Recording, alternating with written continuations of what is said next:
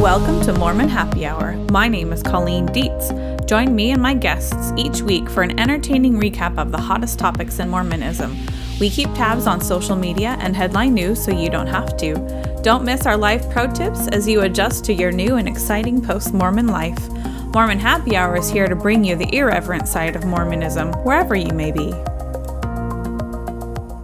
Welcome to episode 69. God damn, what a missed opportunity. This is when I should have done the episode on the oral sex ban, right? Oh, well, sorry. At least you got it so much earlier instead.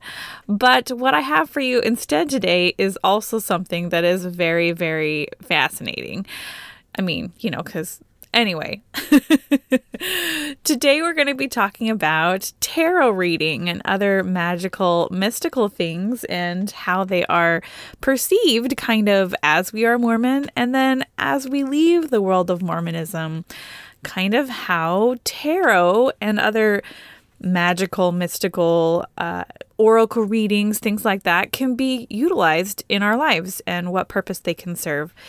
So I hope you have a great time listening to Sarah Catherine Staley Hanks. She is a beloved of our ex-Mormon and feminist Mormon communities. So I hope you love this. I had to redo the episode all week long. I had to transcribe every word that I said and then re-record it. So I apologize if it sounds super choppy, but something happened in the Zoom recording with Sarah that ruined my voice and it was like crackly and poppy, and you'll hear it in a couple places where I wasn't able to edit it out.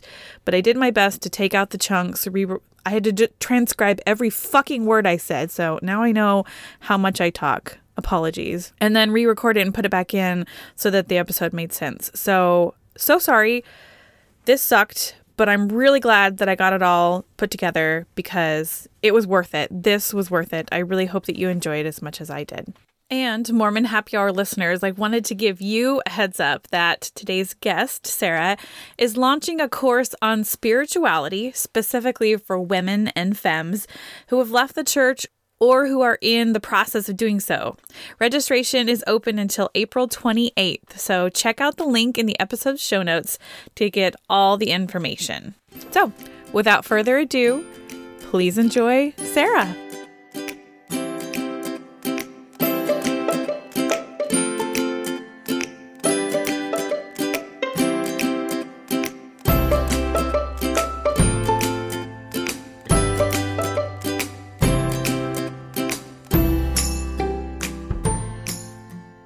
Welcome to Mormon Happy Hour. I have a guest with us today. I had the amazing opportunity not too long ago. One of my listeners / friends offered to give me an oracle reading because she kind of got the sense that I was in a bit of a funk. So she reached out, offered. I said, sure. So we did it, and it was a wonderfully uplifting experience that I was not expecting. Coming from Mormonism, all my skepticism, so funny to look back on, skepticism about things outside of Mormonism, that's just ironic. So that was kind of my prompt, and I started looking more into readings and remembered that the beloved Sarah Hanks, who is very well known in the feminist Mormon and post-Mormon and Mormon communities, she has forayed into tarot reading and she's become quite the expert. And so I definitely went to her and asked her some questions, and she was willing to share her knowledge, her experience, and also do a reading with me today. So that is what I have brought her on to do. So Sarah, I want to turn the rest of the time over to you. If you would give us a brief introduction of yourself and kind of where you are in Mormonism and how you got into tarot reading. Yeah, totally. So my name's Sarah Hanks. Online, I usually go by all my names, which is Sarah Catherine Staley Hanks, in case that jogs anyone's memory. I have been a blogger at Feminist Mormon Housewives, co-editor of the 10-year anniversary book for Feminist Mormon Housewives called Where We Must Stand. Been in that community for a while. I grew up very, very Mormon in southern Utah. I think the most recent convert baptism in my ancestry was like 1872 or something. Like my family's been in the church in every direction for a long time. And I always, I mean, I felt very happy and included and good in church all growing up. I was super into girls camp and young women and everything. And it wasn't until I got married that shifted. And it was because of the experience of going to the temple for the first time. The endowment was really distressing to me. I was 21. And it just kind of set me on this trajectory to be like, I don't know, like I want to stay Mormon. Like I couldn't even conceive of not. I wanted to continue going to church. It was like my highest dream to be a young women leader and take young girls to girls camp like I had done and have that amazing experience. And so I tried a lot of things for a lot of years. And that's how I, fell in with the feminists basically. And it wasn't until I was 30, so like 9 years later, that I, the story is very long, but eventually it was just like, wow, I feel like I'm done now. I feel like I've tried everything. Everything that I've tried has only worked for a little while. And this isn't where I want to be anymore. And this isn't where God wants me to be anymore. Mm-hmm. And so I still fully consider myself a Mormon. Like I'm still on the records of the church. Like I said, my family is deep in Mormonism and everything, but I don't go to church anymore. That's basically, that's the short end of it, I guess. Fair enough. Wow. So many things. I feel like there's so many things in your story that are so universal. So where do we go from there? How does tarot reading fit in? Well, it's related for sure. Every summer for a number of years, there has been this basically grown-up girls camp that some Mormon feminists have done in Utah County. And I went one year. It's just, a lot of families hanging out, like camping together, having firesides and classes and stuff, all kind of pretty much what you would expect from an outdoorsy little retreat. And while I was there, I received my first tarot reading from Joanna Brooks. And she just had a deck of tarot cards and was like, anybody want a reading? Come on over. And I don't remember hardly anything about mine, except that the final card in my reading was the Devil card, which is like scary. It freaked me out a little bit, but not much, because Joanna was just like, oh, don't even worry about it. It's fine. It's not like I had like some huge experience from that first reading, but I was just like, I like this. This is cool. Like, this is enjoyable. And so I think it was the next Christmas, but sometime after that, I got a Barnes & Noble gift card, and gift cards kind of feel like play money. And so I went into Barnes & Noble and I was like, oh, the metaphysical section, I'll get myself a tarot deck. And that was about 5 years ago. And for a long time, I just played with it. I was just like, oh, this is cool. Like, it's a fun thing to do with girlfriends, but I didn't take it incredibly seriously until I received another tarot reading. And that was actually a really transformative experience. I just received it from a friend, not a professional or anything, but a friend of mine to whom tarot was very important. And he did a reading for me. And just a couple of weeks earlier, I had this moment in Relief Society where I was like, I don't think I want to go to church anymore. Like, that's strange. I never thought I'd see the day. And this reading was it was just huge in like confirming that, clarifying it, telling me like, this is a dead end for you. Like, you've gone as far as you have to go somewhere else. And like, you're not imagining things. You are at that point. You need to make that change. And once I made that decision, I was like, okay, I'm not going to go to church anymore, it seems like. Also, this tarot thing is better than I could have ever imagined. And so that's when I started making like a more serious study of it, connecting with other tarot readers, trying out different decks, and eventually like giving readings to others, at first for free as practice, and then professionally. Wow. Congratulations. Yeah. That's quite the journey. And it's really exciting. Yeah. Wow. Yeah, it is. It's a fun thing, and I wouldn't have expected it. But like, when I look back at myself as a little kid, I was always into kind of astrology and like weird things like that. And so it's like it tracks, even though it wasn't like the most obvious progression. It seems like there was a little bit of a foundation or some like foreshadowing of what was going to happen. I think you were pre-inclined to be in touch with things like in a secularly spiritual way, almost like a purely spiritual instead of a religious spirituality.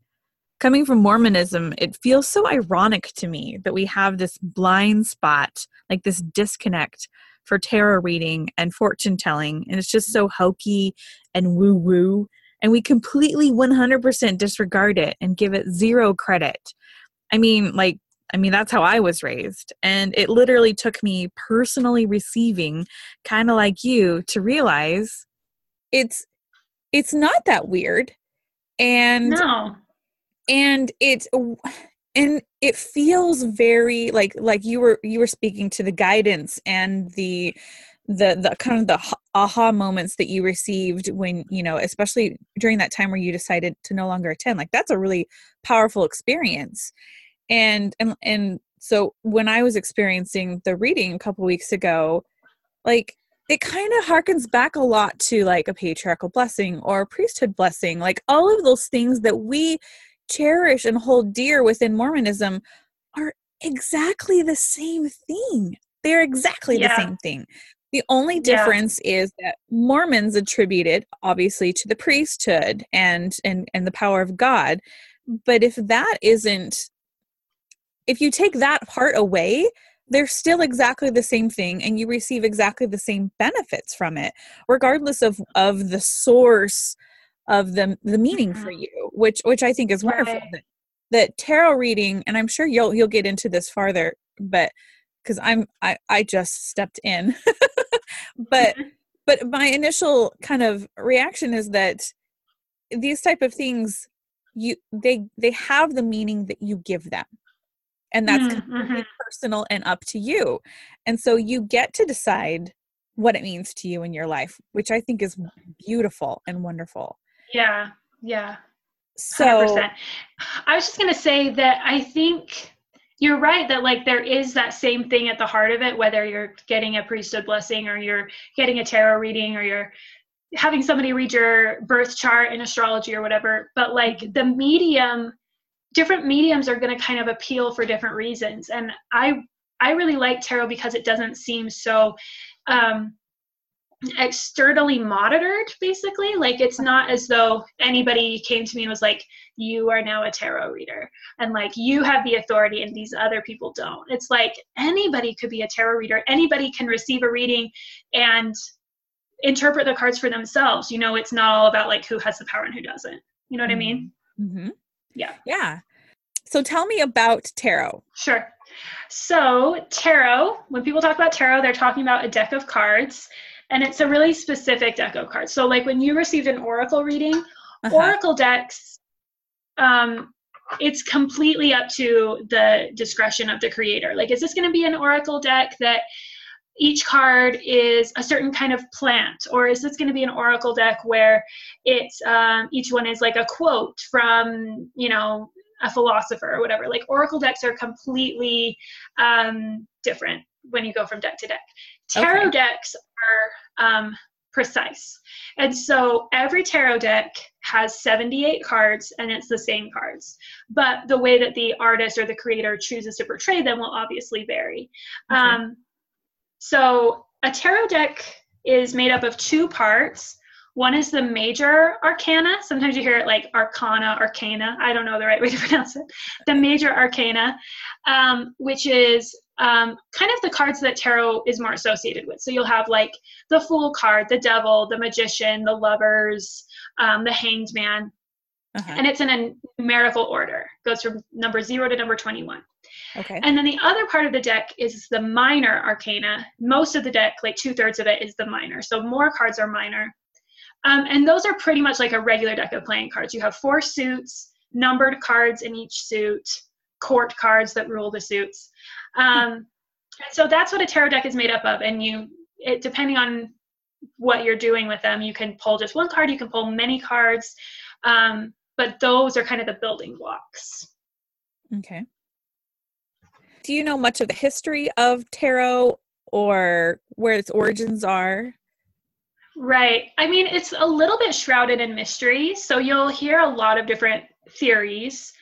Um, what we know, the first tarot deck that the oldest tarot deck that we have was made in the 1400s. And from what we can tell, it was just part of like a card game. It wasn't about divinatory meaning or like soul meaning or anything. It was just a deck of cards that people used for a game called tarocchi. It was Italian. Okay. And then, but people associate these images with like things from the book of Revelation, things from Egyptian myth, like just it seems like there has been more endowed meaning added to it over the years, but it's very mysterious. Like, we don't know, is this something the Masons were involved with? Is this something that that one person kind of created and other people added to, or was it very hodgepodge over the centuries? Like, it's kind of a mystery. That oldest deck is like one historical touchstone. Mm-hmm. And then since then, there have been other people who have kind of made their mark on tarot. But there's a lot of questions about it, basically. Uh-huh.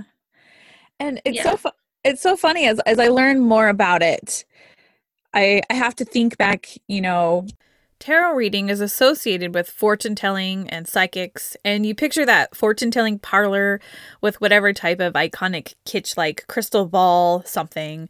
And that's the expectation I have coming into tarot reading, that kind of skepticism. And then after experiencing it, I can't help but relate it to patriarchal blessings or any priesthood blessings. You go in expecting something.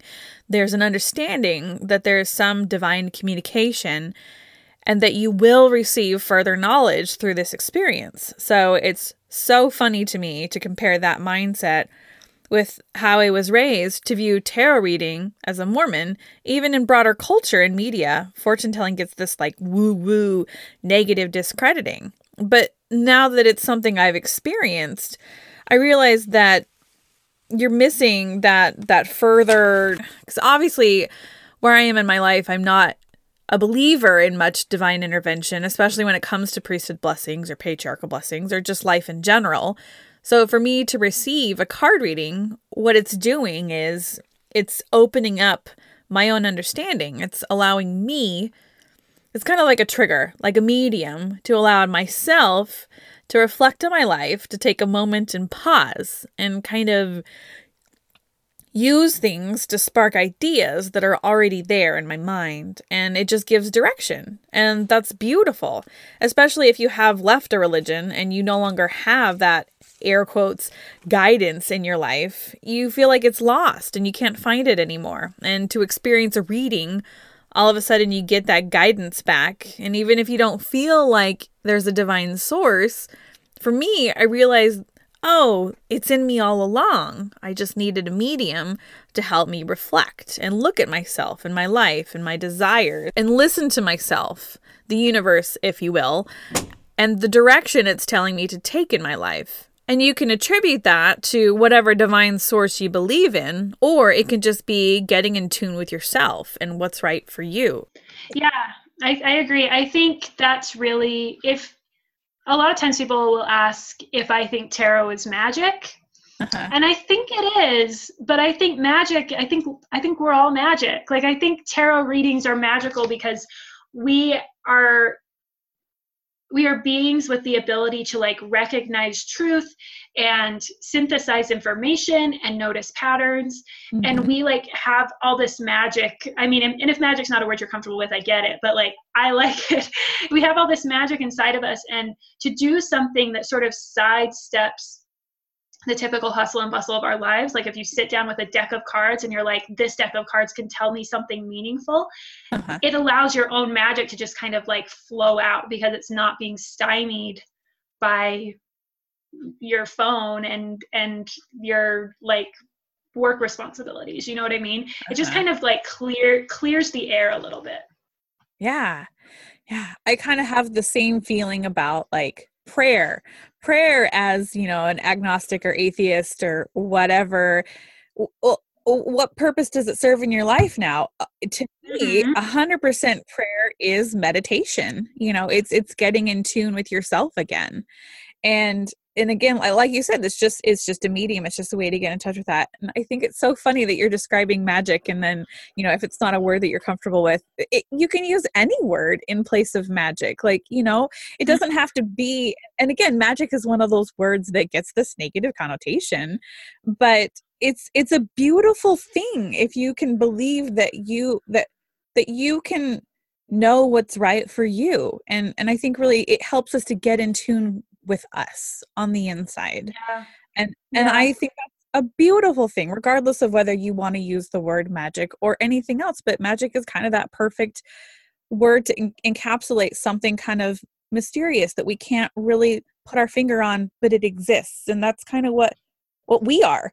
And I feel like as a Mormon, our authenticity is stifled so much in Mormonism. We're always told and we listen, and it's black and white, and there's always an authority that, and so our own intuitions, if they don't line up to what we've been told, we are taught to discount those intuitions. And that's such a tragedy, I think, because we're kind of taught to be numb to ourselves.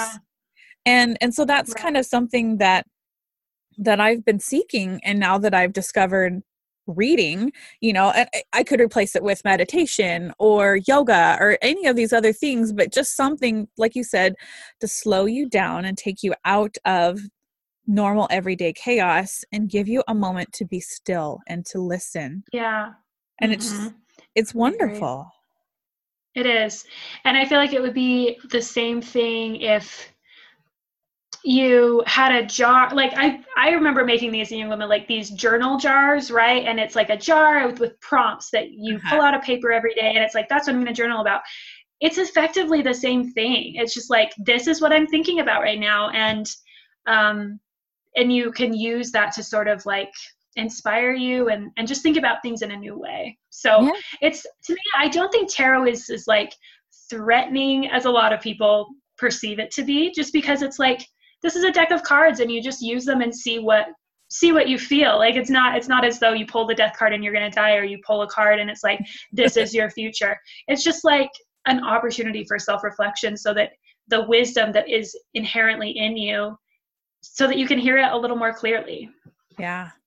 It's beautiful. So you had some notes on connections to Mormonism within divination, and I've were vomited all of my ideas. So now I would love to hear kind of your reflection on tarot reading and divination and mystical gifts and, like that, and how they tie into Mormonism. So what are your ideas? Well, I think at least Mormonism, as I was raised in it, has this very weird contradictory thing going on, where it's like, stay away from Ouija boards, don't read your zodiac horoscope thing. It's like, we don't want anything like that. But then at the same time, like, we receive patriarchal blessings that tell us about our future, like before this earth life, and what our destiny is and what our gifts are. We believe in like the Holy Ghost and promptings. And I was definitely taught to like do the thing where you say a prayer and then you open your scriptures to a random page, and whatever verse you find is relevant. It's like, these are all sort of mystical approaches or mystical concepts that are very, very well integrated into like what it is to be a modern Mormon.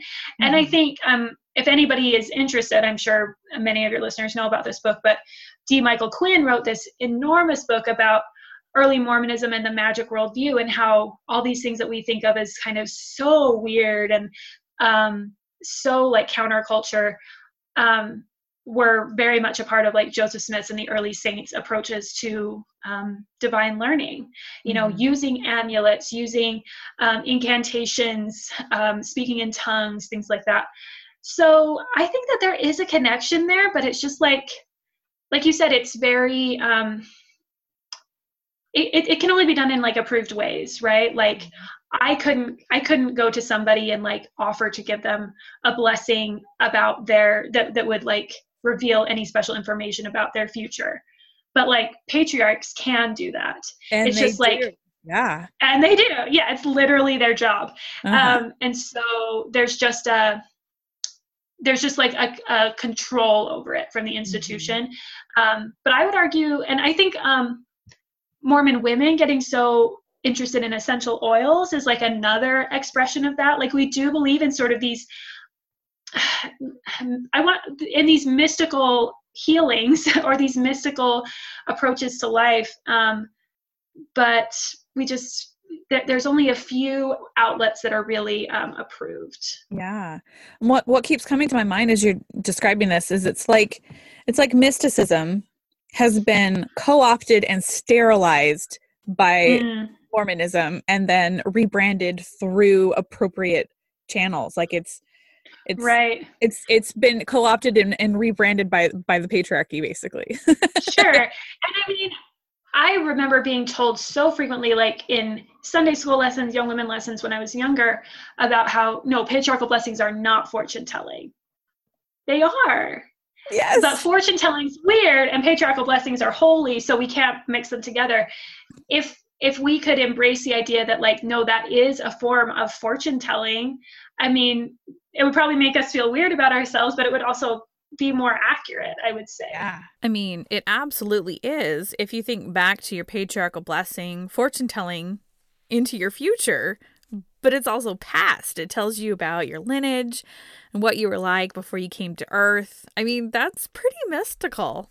And then it literally is fortune telling. Like mine told me what callings I was going to hold, all about my children, my family, my relationships with my husband.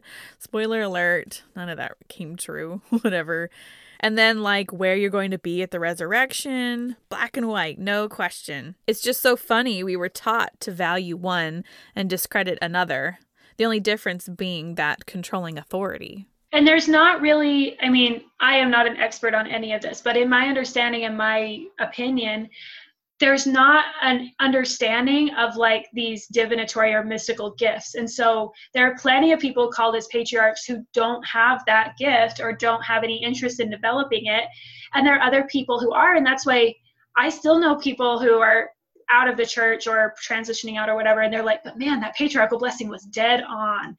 And I'm just like, I think your patriarch had mystical gifts. Like, that's my guess. That's how I would put all of that information together.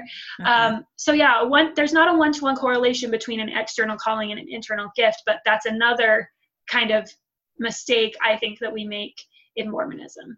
Interesting. Talk more about that, because I guess I don't have an understanding really of like mystical gifts like maybe you would. So open my mind. And okay. No, I have felt personally as a tarot reader that I am being given such, the only word that comes to mind is stewardship, because we're talking about Mormonism. I mean, it's such a stewardship when somebody comes to me and they're like, literally, I'm trying to figure out if I should get divorced. I'm trying to figure out if I should keep trying to have a baby when all the infertility treatments have done nothing. I'm trying to figure out how to deal with the like coming death of my beloved parent. Like, these are such important moments, and I know that like I need to meet them and not just be Sarah, like that I need to offer more than what I feel like I naturally have. And so I feel like that's when giftedness comes in. And I think the Mormon ideas of like spiritual gifts, I wouldn't say are like 100% right, but there is something to it, that there are some people who have a very sensitive intuition. There are some people who are very gifted with words. There are some people who seem to have a connection to ancestors that other people don't. And when you bring your mystical gifts to the table, I just think magic can happen. I know people who, I mean, it feels silly to say even a way, but who are like clairvoyant or clairsentient or clairaudient and like receive information, see things that, and I believe them. Like, they tell me these things and I believe them because I've experienced their gifts too. So yeah, I just think like the universe is so vast and complicated, and there are so many people in the world, and like there's room for that kind of unexplained magic to be happening. And if you happen to get a patriarch who either had a gift like that or was really in tune with the spirit, then maybe you would have a patriarchal blessing that felt incredibly special and like accurate to your life, you know? Yeah. That's so funny that you say that. So coming from like a lot of my listeners obviously are post-Mormon. So we have left behind the authority and the priesthood belief and the divine source. And so we've left that. And then there's tarot reading and mysticism and clairvoyance and things like that. And so do we throw it all out because it's all hogwash, or do we look at it through a different lens as you have? And you were saying that there are so many people, you believe them, and there's something that happened to me when I was a child that I have yet to reconcile. And that's why I would like to explore, like for me, what feels right and what doesn't. So when I was a child, my mother worked in the youth center in the temple. The youth center it's kind of like a youth preparation room with a few sisters that work in there, and it's for when children will be doing ordinances in the temple. And those happen like if your parents are being sealed, like their marriage is being sealed, and they already had children, and so then they bring the children in to be sealed into that union. And so that's like there's like these little exceptions where children get to come into the temple. So that's one. And then maybe if you adopt a child, then that child isn't born under the covenant of your original sealing. And so that's another opportunity where all of the children in your family, if you have more than one, get to come into the temple, and then you are sealed over the altar as a family. And so kind of as you're going through, the adults are going through preparatory things before the ordinance happens, the children go to the youth center, and then the sisters kind of prepare the children for the ordinance that happens. So my mom worked in that area, and she had a friend who worked with her, and it's something that my mother loved. It's an opportunity of service that that meant a lot to my mother. And this woman became a dear friend of hers, and we had her over for dinner one night when I was a child. I was probably around 12, possibly. And so she came over for dinner with I'm an only child, so it was just me and my parents and this woman.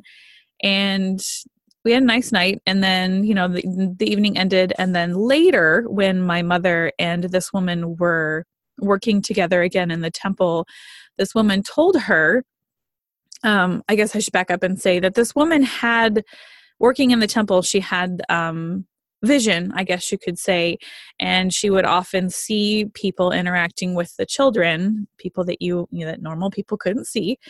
And so she would kind of talk about these experiences and share them with my mother, and they were very meaningful. And often these people, were obviously knew the children and were a part of their family. And so this woman shared with my mother that while she was at dinner with my family, that there was a woman standing above me, kind of behind my chair the entire evening. And she just kind of like stayed with me. And she looked just like me and my mother. And immediately when my mom knew who this person was, and when my mom shared the story with me, I knew who it was. My mother lost a child when I was 3 years old. And so I have a sister that died when my mom was about 7 months along. So she was pretty far along. She was stillborn. And so my parents kind of were able to see what she looked like. She looked exactly like me. And so in this story, this woman that looks exactly like me, we knew that that was my sister. And this is one of those weird mystical things that, how do you explain it when you kind of give up a lot of those religious beliefs and those divine beliefs? But I always felt like she was a part of my life, my sister, and she was like my guardian angel, and she would be there. And, I believed that I could commune with her as much as I could commune with God. So like she was there for a comfort. She was there for a guide. And so in this experience for me and my mom to hear this woman say, hey, there's a girl that looks just like you, and she's standing right over your shoulder always. She follows you around. Who is she? And of course we're like, oh, that's definitely my sister. And she had a name, and her name was Dana. And so it was kind of a really special experience that I really held dear. And I felt like she stayed with me. She was there as long as I needed her. And once I kind of became an adult and, married and had relationships of my own, I felt like her influence in my life kind of waned. I wasn't as in tune with her anymore, but I kind of felt like, well, I don't need her as much anymore as I did when I was a child. I was an only child. I needed the comfort, and she was always there. So that's kind of one of those experiences where I'm like, how do I rationalize all of this input that I had, that I believed in, that was special to me? Like, do I believe in the clairvoyance? Do I still believe that she was there in that moment? Like, what do you do with that input? Totally. I've heard people describe that as like the second shelf, that like as you live in a religion and like accumulate more and more questions and doubts, that's up on a shelf, and eventually that shelf breaks, right? But then people describe this as the second shelf, like, okay, now that I don't believe anymore, what do I do with all these things that I'm putting up on the shelf, all these things that suggest to me that maybe there is some truth to what I used to believe, or there is something more that I'm not sure how to describe. And it's tricky. Like, I think one thing that I have really appreciated about tarot and related spiritual tools and kind of the spiritual community that pops up around those things is that there's a lot less emphasis on whether something is true or not. It's more just like, is that helpful? Yeah. Like, is that relevant?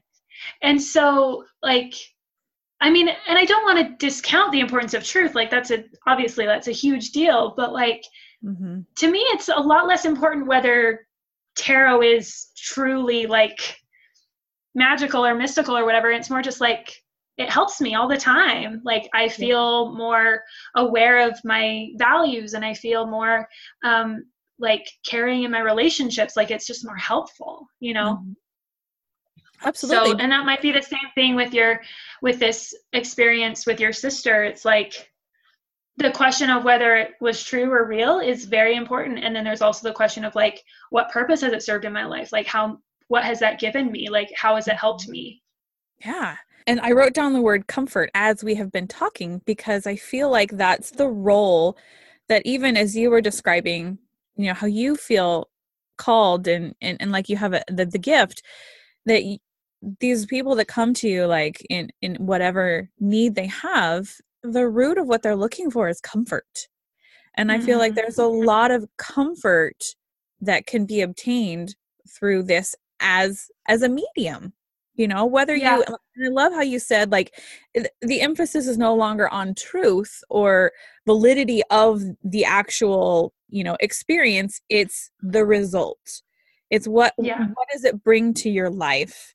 And that's it. That's kind of what the gift of maybe pulling away from Mormonism can give us, is that it's no longer the black and white. There doesn't have to be the truth and the validity. This is just an experience that can help us further understand this experience called life. And that's it.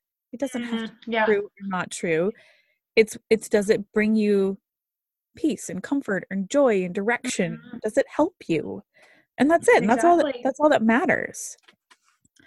Yeah. Amen. Amen. Yes. So do you feel a responsibility as if you have this gift and people come to you? Like, it feels like a huge responsibility. Like, what does that feel like? It's very serious. Like, it does feel like a big responsibility. I actually, I spend a lot of time with every reading that I do, trying to make sure, and I totally say a prayer, like it's that kind of thing, saying a prayer that I can be a clear and open channel for whatever this person needs to receive right now. That my guides and grandmothers, that's usually how I say it, I ask that my guides and grandmothers will direct my hands and my thoughts and my words. And it's an immense responsibility. I think there are times when it's really exhausting and times when it's not, It just kind of depends. But I also try, like, there are times when I've given readings that the information that's coming out through the cards and through my intuitive stuff is like really hard news to deliver. And I think part of it is realizing that I would never tell somebody this, but the way I would phrase it is that the spirit wants to tell this person this, and I am willing to like communicate that. It is still really tricky, and I think it also involves a lot of trust in the other person, that like they will be receptive and aware enough to figure out what is of most value to them and whatever I'm saying, and sort of like sift out the rest.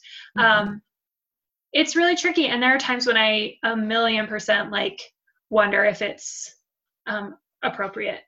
But the feedback that I always get is like, thank you, that was so very helpful, and that clarified things for me, and it made me feel like I'm empowered and stuff. And so that feedback helps, but like always in the moment I'm like, whew, okay, like gonna steel myself for this hard news or this big news. Wow. So appropriate, like, what do you mean? Is it appropriate? Meaning, is it right? Meaning, like, is it my place? Kind of like, is it like, even, do I have any right to tell this person that they need to do something in their life, or they need to stop doing something? Like, is that really up to me? And I usually feel like it is, because they came to me explicitly asking that question. They want that information. But yeah, I think if you're a caring and like thoughtful person, it's important, like, and it's normal to sort of be like, am I treating this relationship correctly? Am I acting in a kind and honest way? Like, you're always kind of just gut checking to see if you're doing what you feel is best and what feels like integrity to you. So that last part was you checking in with yourself and making sure that it's right. But when you first started describing it, this is ironic, but it almost sounded like, do I have the authority? And I was like, oh my God, that's Mormonism again, that authority. I know. Well, and I think that's kind of a double-edged sword, because I want to make sure that I'm not like thoughtlessly wielding authority that is not mine to wield and that is going to be harmful, like, because I've seen that happen. But then there's also the other side. It's like, the reason I'm questioning my authority is because I spent my formative years thinking I didn't have any. And so it's kind of this thing where it's like, you don't want to drift, you don't want to let the pendulum swing too far, where you're like, I have all the authority in the world and I will just do whatever I want, versus thinking that you have nothing to say in the world. Well, and then like thinking authority is a thing. Like, what if we just throw authority out altogether? What if there's no need for authority? Because as you talked, the word authority came to me, and the more you described whether it felt right and checking in and asking, is this something I should be doing, and being okay with it because they asked for it. Like, if we take out this authority thing, then you don't need to worry. You are providing something that they can interpret, and there is no authority. Like, it's a gift? I don't know. Yeah. Yeah. And I'm not sure of like the right words. Like, it's all just very confusing, because like the ultimate thing that I want to do in any reading is reinforce that person's power in their own life, So you are supporting like, their authority. I'm supporting because I think authority in your own life and in your own choices is really important. Anyway, so that's an interesting thing to bring up. I'm going to think about that more, in the word authority and what it brings up, because that's a good one. So you talked about that you say a prayer, and I was going to ask you, who do you pray to? But then you said that you pray to your guides and your grandmothers. So tell me about what that means to you. Yeah. I don't even know that I pray to my guides and grandmothers. I just pray in a general sort of way. This is what I usually say to myself. Mm-hmm. And if I'm happening to do a reading where the other person's not in the room, then I might say it out loud. But I'll usually say, I am offering myself as a clear and open vessel for whatever information this person needs at this time. And I ask my guides and grandmothers to be with me and to direct my hands and my thoughts and my words. And I invite any guides and grandmothers of this person, the person I'm doing the reading for, to be here as well, to support their growth and their intuitive wisdom. Wow. And so when I say the prayer, it's just sort of like sending it out. You know, I invoke my guides and grandmothers, meaning my literal and figurative ancestors. And guides is more,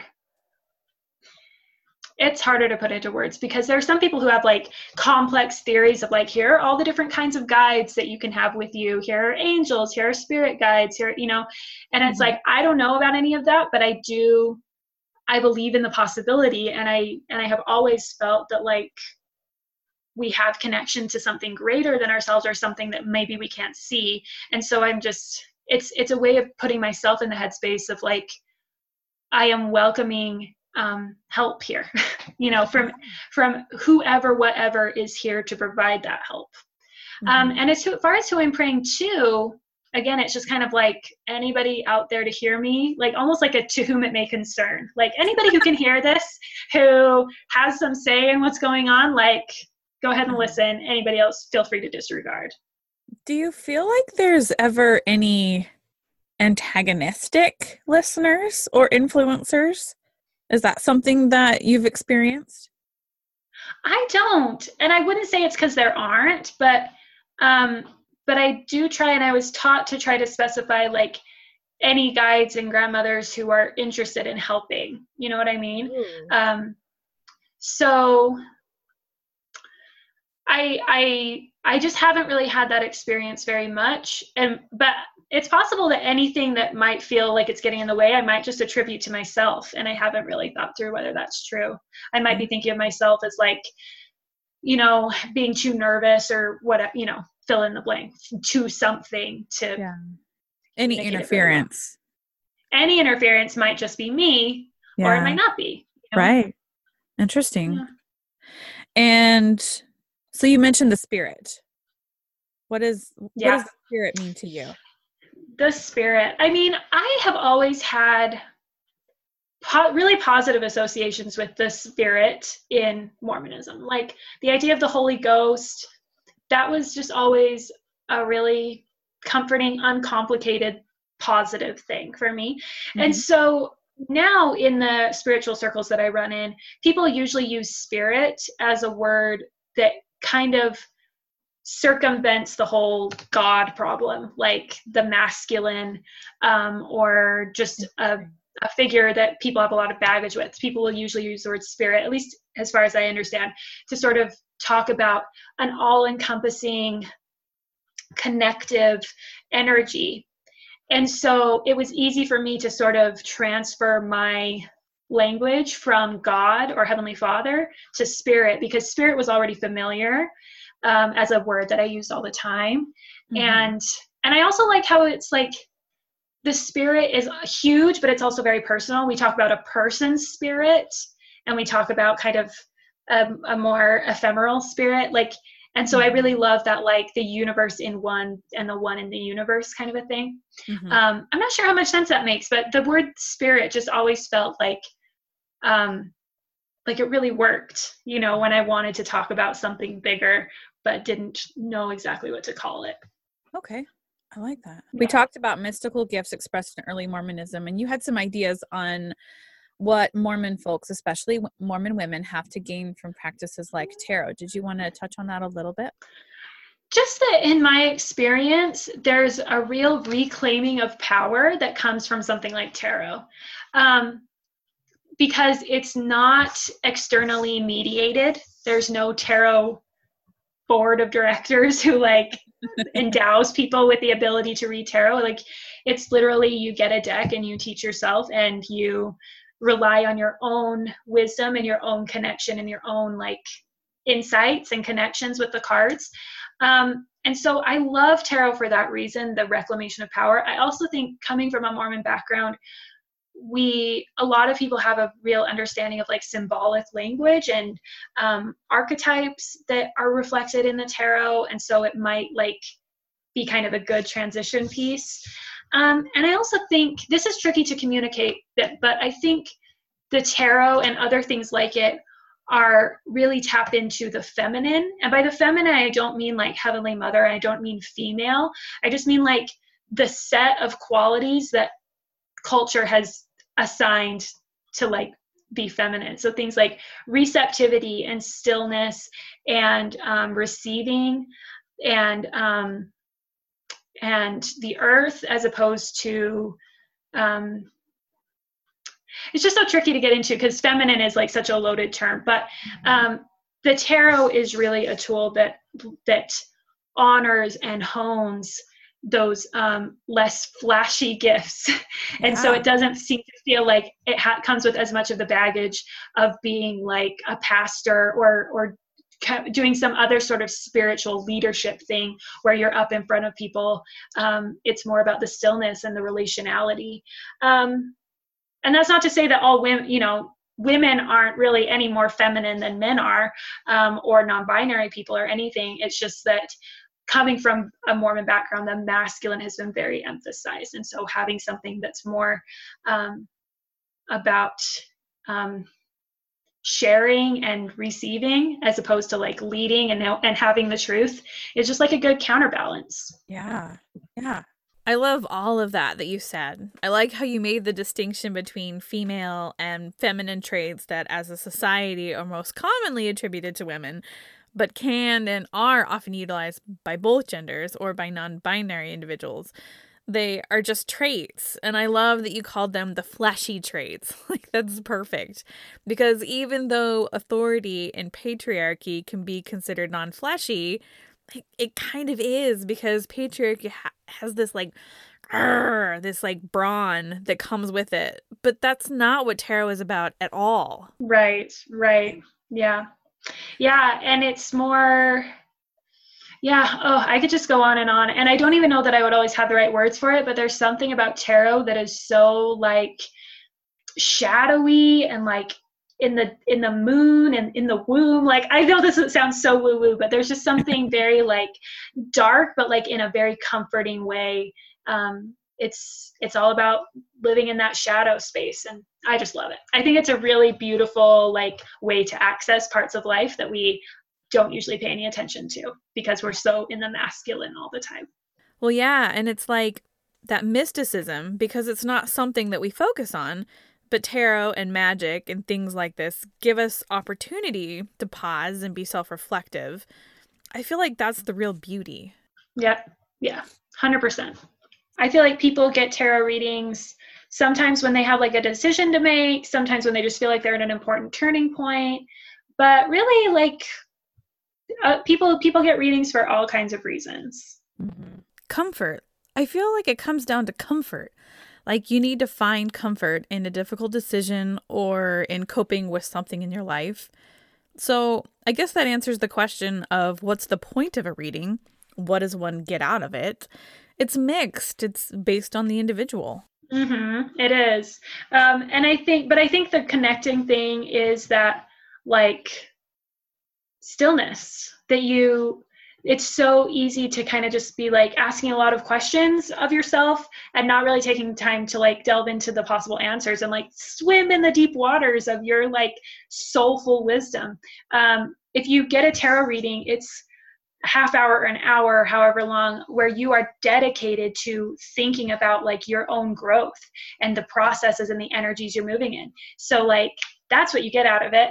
And sometimes that like energizes you. Sometimes it kind of smacks you on your ass. Like, it depends, but that opportunity to really just reflect is huge, I think. Yeah. It's like therapy. It is like therapy, 1,000,000%. Yeah, it is. Wow. It's that intense opportunity to self-reflect that can be scary. Mm-hmm. And it can be exhilarating. It's all of that. Yeah. Mm-hmm. So I like the question, why is tarot popular right now? Do you feel like it's gaining in popularity? For sure. Yeah. And I would imagine I have read think pieces like this, so I'm sure they're out there on Google if anyone wants to find them, but like tracking the resurgence of tarot, and like you can track it by searches on Google, you can track it by like how well these things sell on Amazon or whatever. There's lots of different measures, but yeah, tarot has exploded in the last, definitely the last 5 years, and maybe it like started before that, but I think there are definitely some interesting astrological commentaries on that one, and I don't know enough to even know, but I've heard a lot of people that I really respect talk about, when this planet moved into this sign, it was the beginning of a change that made people more interested in sort of the ethereal alternative spiritualities or whatever. And I also think, honestly, like the feminist resurgence or evolution or whatever of the last 5 or 10 years has been huge for women just wanting to be like, I am claiming my own power. Like, I'm getting into crystals. I am, I'm going to live by the cycles of the moon, and kind of wanting to have a spiritual path that isn't mediated by men, or even that men care about, like almost intentionally choosing things that men think are really silly. Yeah. And not men, because there are male tarot readers 1,000,000%, but like the patriarchy would say is silly, or just kind of like connecting into that witchy side or that witchy ancestry and saying, I am separating myself from like polite society in order to do this thing, because it's a way of owning my own power outside of the system. I think that that's been a big part of it. Yeah, there are also just so many beautiful decks now that a lot of people are just like, it's so pretty, like I have to get this beautiful deck for myself or whatever. I love it. So you generously offered to do a tarot reading for me, but before we get into that, I wanted to talk about, like, for my listeners, if they wanted to get into tarot and if it's something that they to do, like, you do tarot readings, Sarah. So talk about how my listeners can get into tarot reading, or you. Yeah, totally. Just to share, like, I'm online and I'm on Instagram. My account is Cottonwood Tarot, or cottonwoodtarot.com. I'm always interested. I love doing readings, especially for people in the Mormon world. Like, I just feel like there's a real connection there that works out great. Yeah. But then if I think anybody who's interested in reading, especially for themselves, like, go for it. Find a deck and use Instagram. There's sites like Little Red Tarot is a great resource for card interpretations and just information about tarot. There's another one called Biddy Tarot, Biddy. Those are really good resources to learn. I would also recommend that there's a podcast called Tarot for the Wild Soul. Those are just good resources and good places to start, but you can also just get into like the tarot community on Instagram and find a lot of really talented and interesting radical people who are using tarot. So yeah, I mean, like anything, it's like you can kind of get intimidated by the vastness of this community or this hobby or this magical tool, but like, it's really just about starting somewhere and just kind of learning as you go. I was reading tarot for like 4 years before I read for anybody else. It's like, it takes a while to learn, but all along the way, you're just like gaining new insights, and it's kind of building on each other. So I think it's wonderful. Anybody who has any interest should 100% get themselves a deck. There's also a common belief out there that like it's unlucky to buy your own deck. You should wait for someone else to give you one. I've purchased all my own decks. Like, let's just debunk that right now. So yeah, I would so heartily encourage it. Wow. You have such an honorary respect for the practice and the art of tarot. And I find that just enchanting and amazing. So, hey, well, thank you. That's very kind of you. It's been a pleasure to learn more. So if you would be so kind, I don't even know how to ask for a tarot at this point, but I will, well, yeah, I will absolutely give you a tarot reading. I think just for simplicity, maybe just 3 cards. Okay. We could do. And I really like to do this reading. It's called the Mirror, Medicine, and Message. So the first card is sort of like just to reflect your current state. Mm-hmm. The second card is medicine, or something that you can incorporate more into your life as like a healing or a balm. And then the final one is message. And depending on what people feel more drawn to, sometimes I'll say it's like a message from the divine, a message from your higher self, whatever, kind of feels more right to you. Okay. But how does that sound? Beautiful. The video for that tarot reading is posted right now on patreon.com/Mormon Happy Hour. Please check out the tiers and join at whatever level that you are comfortable with so that you can get all of the extra bonus material that comes with all of my fantastic interviews and early releases and just extra bonus stuff and, props. You get to support Mormon Happy Hour and its creation because... let me tell you, this episode took a fucking long time. Days. It took days because of that stupid audio problem. So anyway, I'm just glad that I got through it and that I have it for you. And if you want to watch the actual reading, it's really, really, really fun. So please visit us on Patreon.